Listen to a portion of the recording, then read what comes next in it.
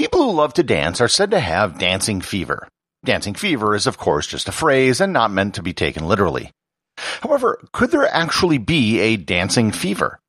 Could there be a disease that caused people, many people actually, to dance until they fell from exhaustion? Well, maybe.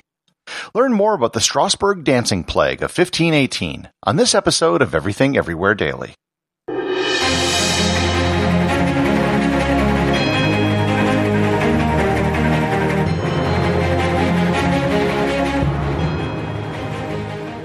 This episode is sponsored by ButcherBox. Summer is right around the corner, and that means cookouts. No matter what your preferred food is for a cookout or a barbecue, ButcherBox can help you make it the best. If you want to serve up some hamburgers, ButcherBox has grass-fed ground beef to make the perfect smash burger. Want to cook up some steaks? Well, ButcherBox has that too, with some of the best cuts of steak such as New York strip, ribeye, and filet mignon. Do you like grilled chicken? Well, ButcherBox has some of the best pasture-raised chicken that you will find anywhere. And if you really want to wow people at your next cookout, you can try grilling some of their wild-caught salmon on a cedar plank. Sign up at butcherbox.com/daily and get a special deal. ButcherBox is offering my listeners a free-for-a-year offer plus an additional $20 off. You can choose salmon, chicken breasts, or steak tips free in every order for a year.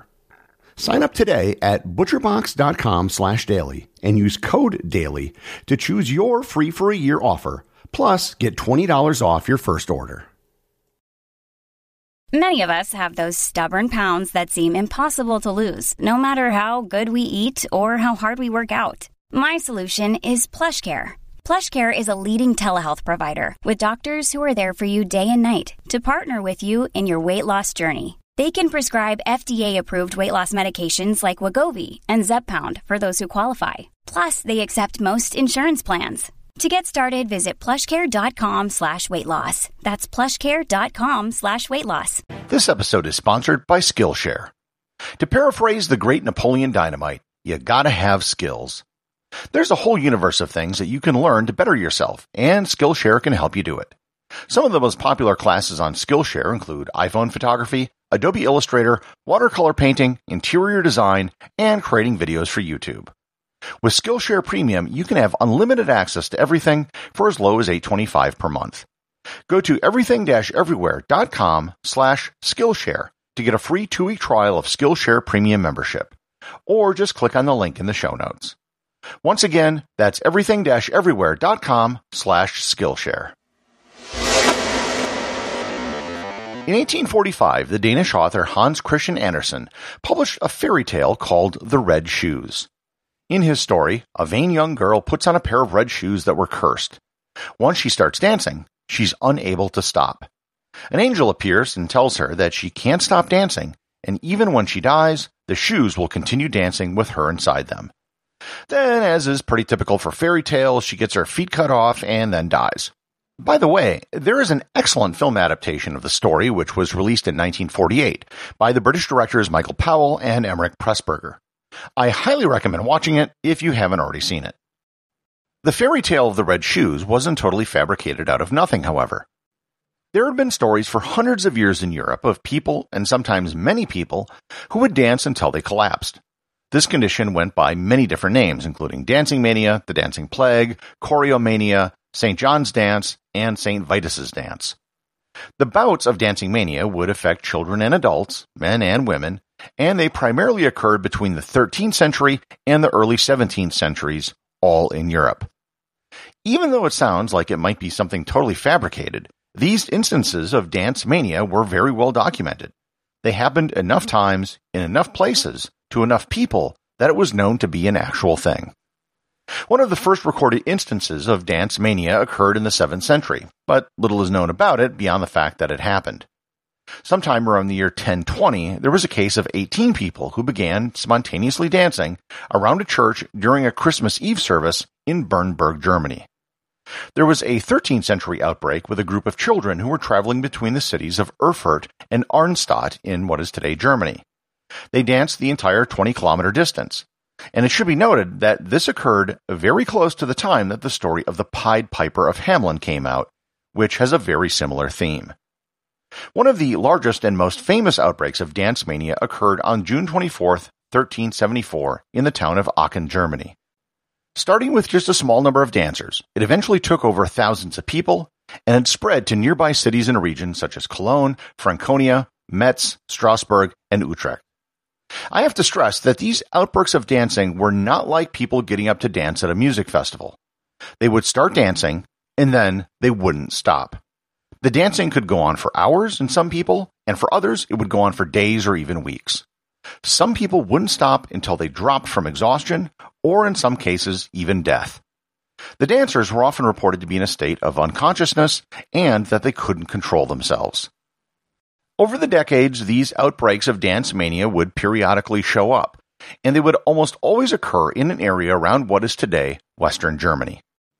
The best-known case of the dancing plague, and the case that this episode is titled after, occurred in the year 1518 in the city of Strasbourg.